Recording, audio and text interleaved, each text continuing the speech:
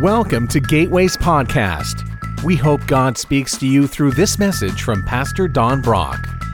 For more information about Gateway, please visit www.gatewaybc.com. It's great seeing you today, and glad that you've joined us. And those who've joined us online, we're thankful for your presence as well.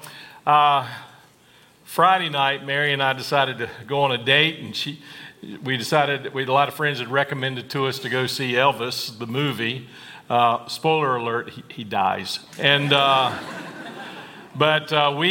went, and I was just sitting going, it was a pretty good movie, and I thought that was such a sad life.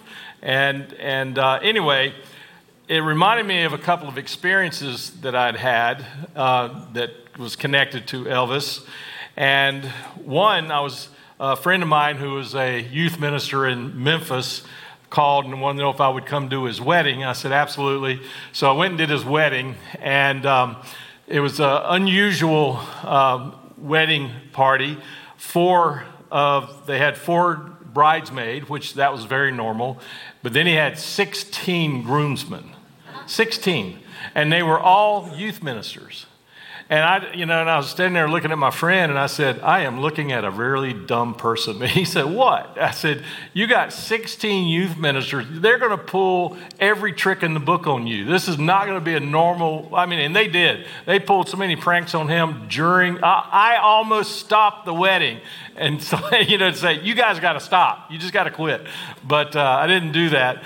And anyway, while I was out there, he said, hey, I've got some things I've got to do. Have you ever been to Graceland? I said, no, I've never been there. He said, would you like to have a tour? And I said, sure.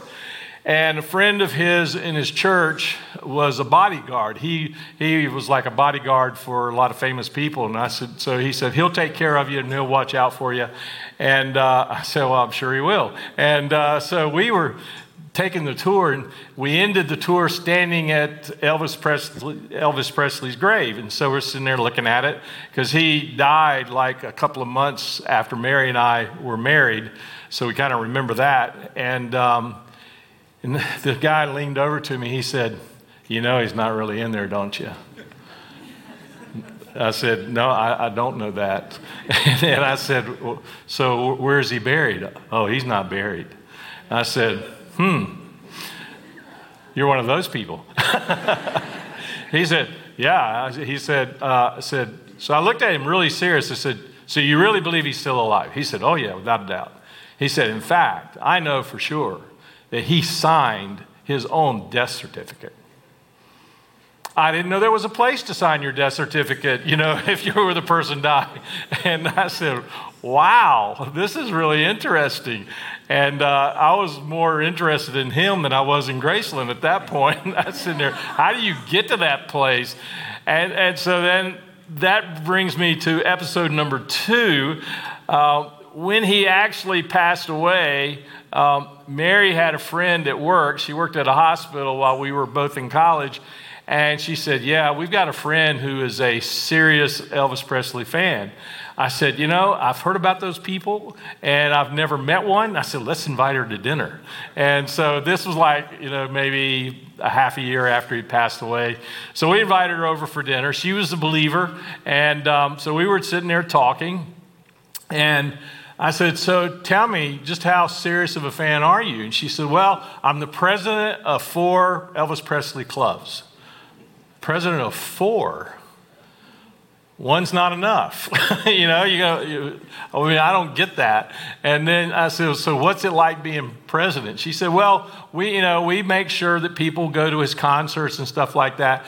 And she said, but the hardest decision I have to make every concert is deciding what gift I'm going to buy Elvis. I said, really? She said, yeah, I always get front row seats, and it's important to have a gift to give to him while you're on the front row seat. I said, yeah, you are really serious about this. She said, oh yeah. And then I said, so what else? She said, well, every vacation I have, I go to Graceland and stand in front of his house. I said, every day? She said, oh yeah, 24/7. Oh, every night too. And she said, yeah. And I said, well, have you ever seen him? Yeah, one time he drove out and I saw him for about 3 or 4 seconds. And I said, so that was worth it? She said, absolutely. And then she said, but one time he was in the hospital. So I took an extra week of vacation and I camped out in a little old lady's hospital room for a week. I said, seriously, they let you stay in there for a week? She said, yeah, I just pretended like I was a family member and I took care of her. And I said, so why did you do that? She said, because the day he checked out, I got to watch him walk down the hall. And I'm just sitting there trying to be polite. But I'm sitting there going, you are nuts. I mean, what is wrong with you? And I finally just said, you know, I know you're a Christian. She said, oh, yeah, I'm a very serious Christian. I said, do you not think that maybe this is a little bit of idol worship? She said, no, not at all. I'm just a fan. I said, oh, I don't know about that. I said, you're way beyond a fan. And I just like, you say you're a Christian, but you're all caught up in this. And it made me think about, going to the movie and thinking about those events. It made me realize, I said, you say you're a Christ follower, but your life is defined by something else. I follow Jesus, but my life is defined by this. And this is exactly what Paul was dealing with at the church with the Galatians. And he was confronting this idea that they were not believers, then they became Christ followers, and they had been set free from their sin life, and now these false teachers were coming in, and they were getting their focus, they were getting these Galatians focused off of Jesus and on to their rules and regulations. All the Old Testament stuff, all the rituals. And so even though they said they were Christ followers, their focus was over here. Their attention was over here. And this is exactly what Paul was addressing. While salvation is a free gift from God, it does not mean, like some people think, well, then I'm free to do whatever I want to. I've got my get out of hell card. I get to go to heaven. Therefore, I get to do whatever I want to in this life. That's not what being free in Christ means. To say that you're free in Christ, it means I'm free that I don't have to sin anymore. And I'm free to follow Him, to live for Him. That's what being free in Christ truly means. So let's get into this as we talk about, well, you know what? I want to lay one more foundational stone. And that's in Ephesians chapter 4. I want to look at a couple of verses there that really sets up what we're going to be talking about in Galatians today. Ephesians 4, listen to what was written.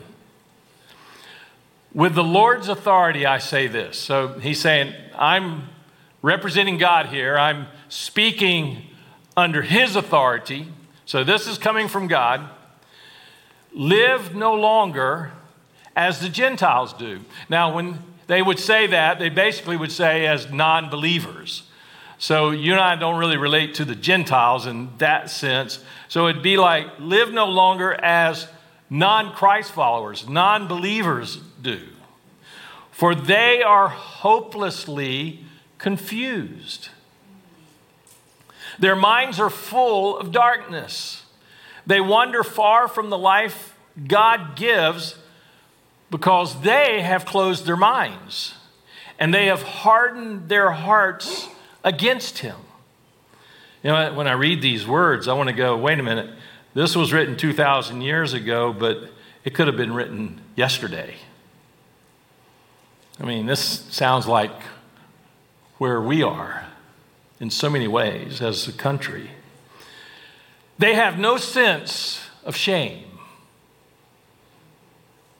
They live for lustful pleasure and eagerly practice every kind of impurity. They get excited about it.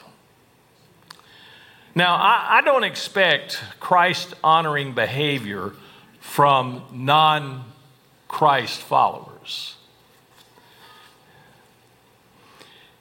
But often, even though Paul was talking specifically to non-believers about this,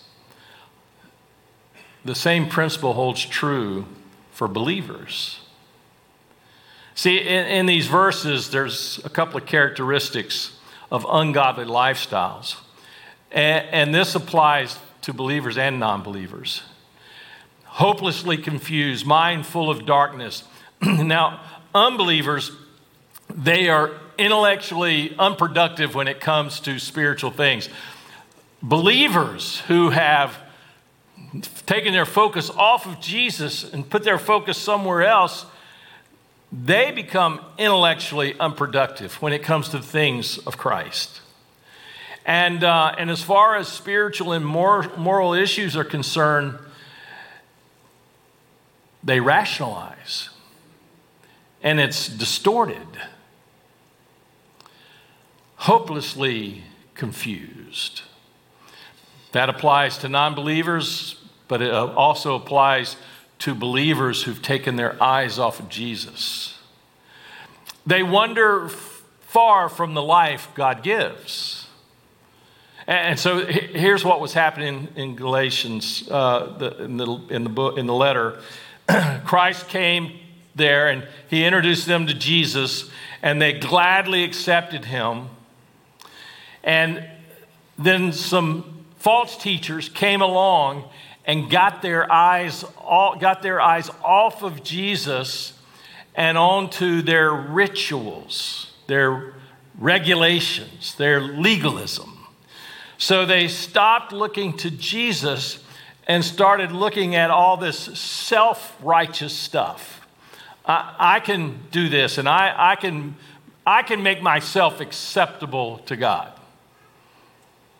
And the reality is, they started living just like non-believers, the same result. So the believers who got their eyes off of Jesus, they think they're living pure lives. They think they're living ethical lives, but it's all self-righteousness. And in fact, that's the crowd that Jesus was so repulsed by when he was on earth.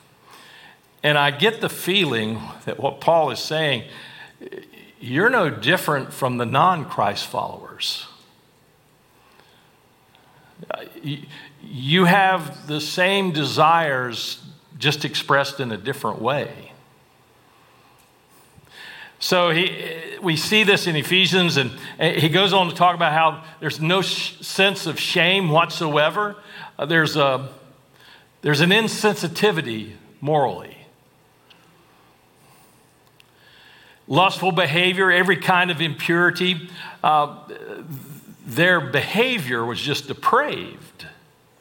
And they willingly gave to it. I mean, we can't watch the news a single day without hearing of some other name that everybody knows who has had a major falling out because of this, their depravity. So now we're getting into Galatians chapter 4, beginning at verse 8. Paul said, before you Gentiles knew God, you were slave to so-called gods that did not even exist. They're these so-called gods that enslave us, captivate us, and we follow after it. We give ourselves to it. He says, so now that you know God, or should I say, now that God knows you, why do you want to go back again and become slaves once more to weak and useless spiritual principles of this world? Why do you want to go back there? you are trying to earn favor with God by observing certain days and months and seasons of the years. So he basically was talking about the weekly Sabbath. He was talking about the new moon festivals, the sabbatical and Jubilee year, Passover and Pentecost, and all these. They started observing all these Old Testament stuff that they'd been that were set free from. We don't have to follow that anymore. And so they were actually being like non-believers. They weren't chasing after the lustful stuff, but they were chasing after something that had the same consequence. It was enslaving them. Just like this crowd of non-believers, they're enslaved to those desires. And it runs their life. It rules their life. Paul, he said it bluntly, I fear for you. Perhaps all of my hard work with you was for nothing. Dear brothers and sisters, I plead with you to live as I do in freedom from those things. For I became like you Gentiles, free from those laws. He said, really, I kind of became like you. You influenced me. I gave up all that stuff. And you did not mistreat me when I first came. Surely you remember that I was sick when I first brought you the good news. Now, so some people think he had malaria.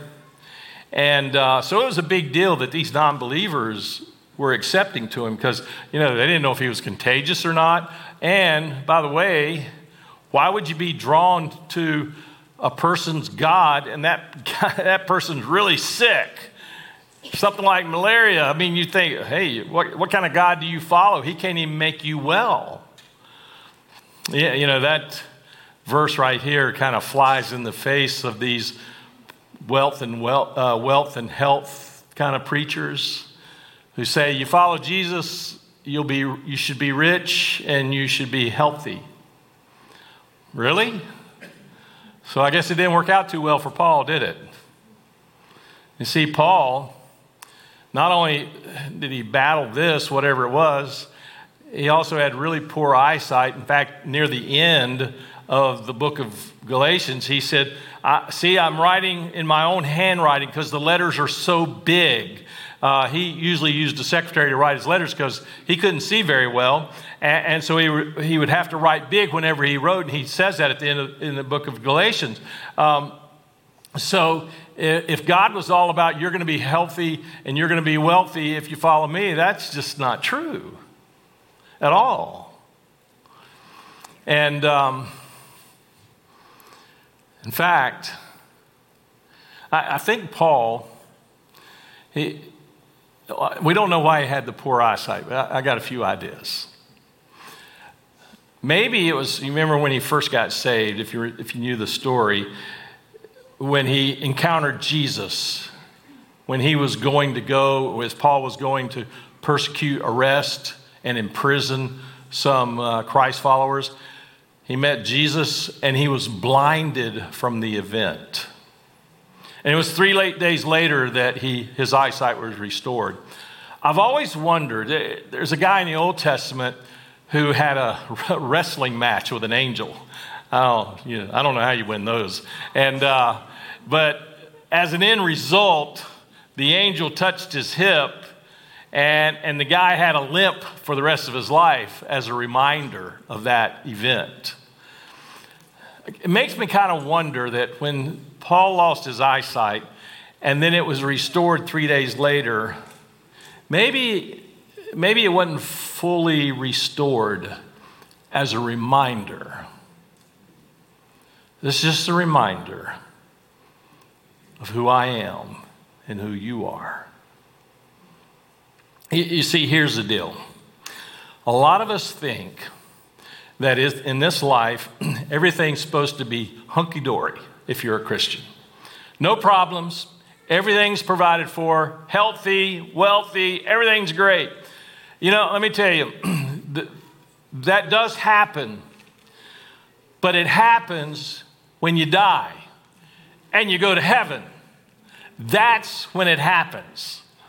I mean, when you get to heaven, you then inherit the universe with God. You're a co-heir with Christ. In fact, when you go to heaven as a believer, you are brought into the family. You're married, become the eternal companion to Jesus. How cool is that? You are going to be Jesus' eternal companion in heaven. That's astounding to me. So in this life, it's like on-the-job training. It is us getting ready for that life. And so I think God sometimes allows the discomfort, the struggles, to grow us, to mature us. In fact, Paul, and it was totally okay for him to do this, he prayed 3 times that God would fix his eyesight. He prayed 3 times. You would think God was, Paul was doing some amazing things for the kingdom's work. You would think that God would grant such a simple prayer request. And God said to Paul, I'm not going to do it. And here's why. I want you to discover that I'm enough for you.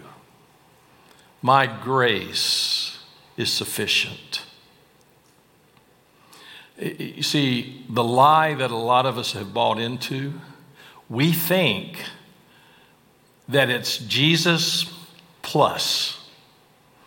I need Jesus, but I need all this other stuff. I need this, I need that, I need this status, I need this position, I need all these other things. And God is saying, no, you don't. You need me, period. And besides, the stuff that you're talking about, it doesn't last.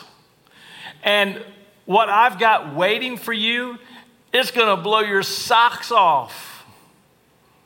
We don't even wear socks in heaven.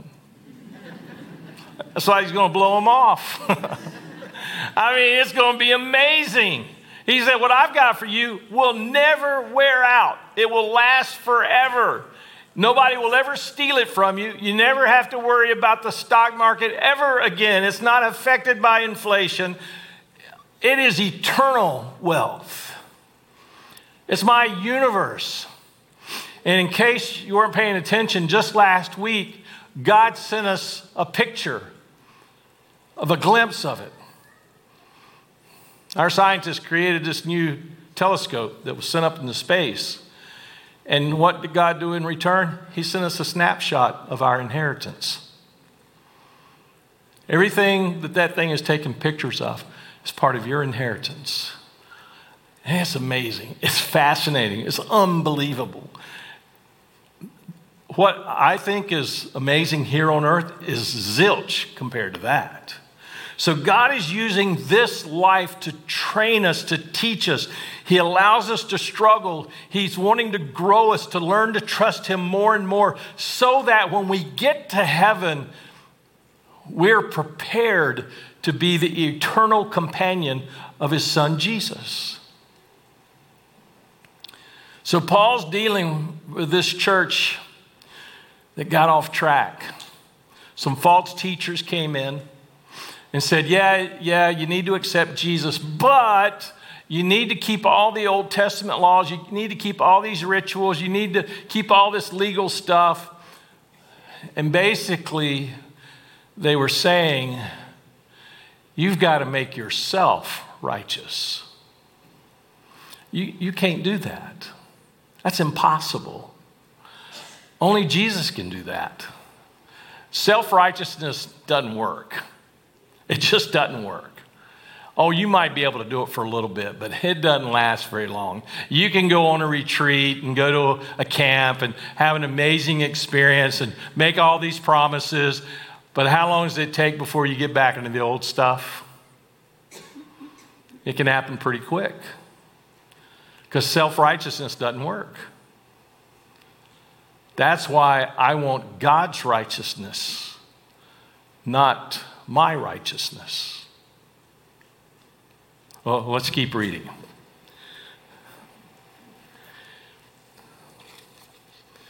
Verse 14, Paul said, "But even though my condition tempted you to reject me," the malaria, "you did not despise me or turn me away. No, you took me in. You cared for me as though I were an angel from God or even Christ himself." Where is that joyful, grateful spirit you felt then? I'm sure that you would have taken out your own eyes and given them to me if that were possible. Now, that was a figure of speech, but I think, again, it was referring to Paul's eyesight. He said, you know, I struggled with my eyesight. You know about that story. And I think you would have been willing just to give me your eyes just to heal me, but that's not the way, that didn't need to work. Have I now, verse 16, have I now become your enemy because I'm telling you the truth? Those false teachers are so eager to win your favor because it's all about them. But their intentions are not good. They're trying to shut you off from me so that you will pay attention only to them. That self-righteous club, they were trying to imprison those recently freed people so that they could control them. For somehow that makes them feel good about themselves. You see, those false teachers, they were trying to obtain their own righteousness. Verse 18, if someone is eager to do good things for you, that's all right. But let them do it all the time, not just when I'm with you. That basically means don't do it for show. Do it in secret as well. Oh, my dear children, I feel as though I'm going through labor pains again for you. And they will continue until Christ is fully developed in your lives. There's a huge statement right there. That's a prayer that God would love to answer in your life. A righteous prayer. This is a prayer you ought to pray regularly. Lord, fully develop Jesus in me. Well, that's a great prayer. And I promise you, God gets excited about answering that prayer. Every time I pray that prayer, God gets to work. He begins to show me those things that are not Christ-like so that I can drop them and let go of them. Fully develop Christ in me. Now, I prayed a foolish prayer one time, and I regretted it, and I pulled back from it, and I asked God to stop answering it because he did answer it. I prayed one time, I said, God, show me the things that break your heart. And he started showing me, and I couldn't handle it. And I just said, God, stop. I can't handle it. And I felt the Holy Spirit say to me, he said, that's right, and you don't have to. But I wanted you to have a glimpse of what breaks my heart. Because it doesn't have to break. I don't want it to break you. I carry that burden so that you don't have to. So here's what that looks like. As God fully develops Jesus in me, I begin to look at people the way God looks at them. I begin to look at people through spiritual eyes, at their spiritual condition, because that's all that matters. And I feel a burden for them spiritually, because that's what God has for them. So God tempered that prayer request of mine. He said, I'm going to show you how I really feel about people. And so when I see someone and I talk to them, I'm sitting there and God reminds me, he said, Don, I died for this person. That's how important they are to me. I died for this person. And I want you to love them like I love them.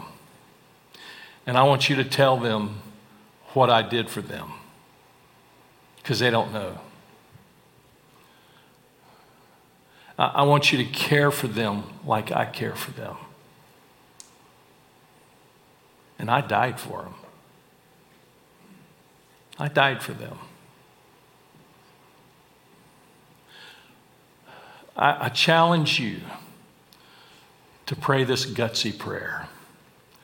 Lord, fully develop Jesus in me. In fact, that takes me to our, we're doing the 9 fruit of the Spirit, Galatians 5, 22 and 23.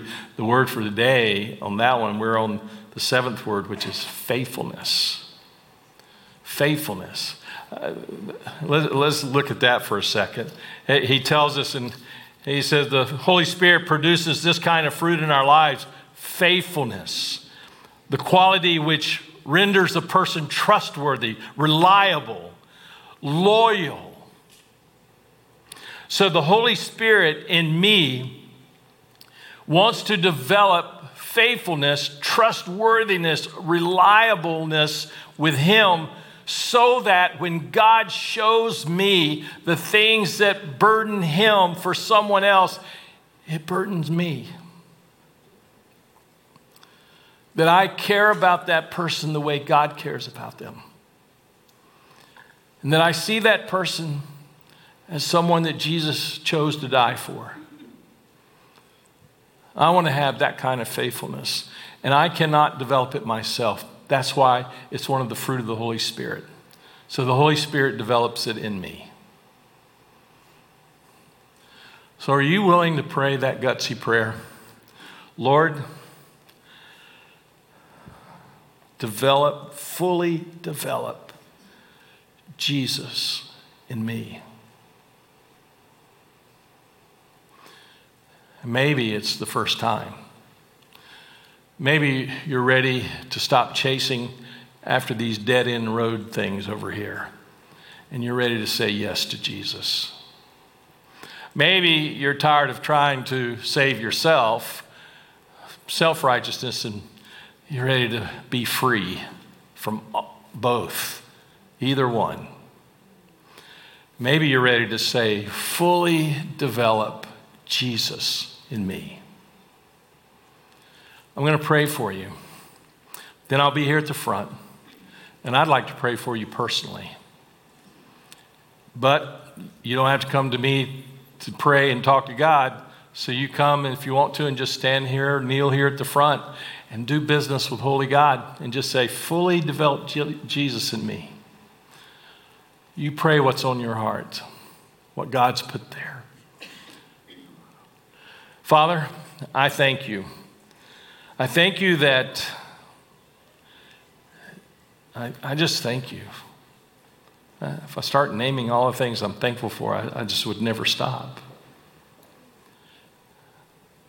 So I pray that you will fully develop Jesus in each person in this room. The person listening online, you'll fully develop Christ in them. And as we're in that on-the-job training, that you're preparing us in this short, brief life, you're preparing us for eternity to be the eternal companion of your Son. And just last week, you sent a snapshot of what our inheritance looks like.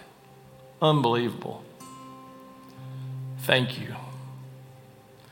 Thank you for the privilege of knowing you and knowing how you feel about us. In Jesus' name we pray. Amen.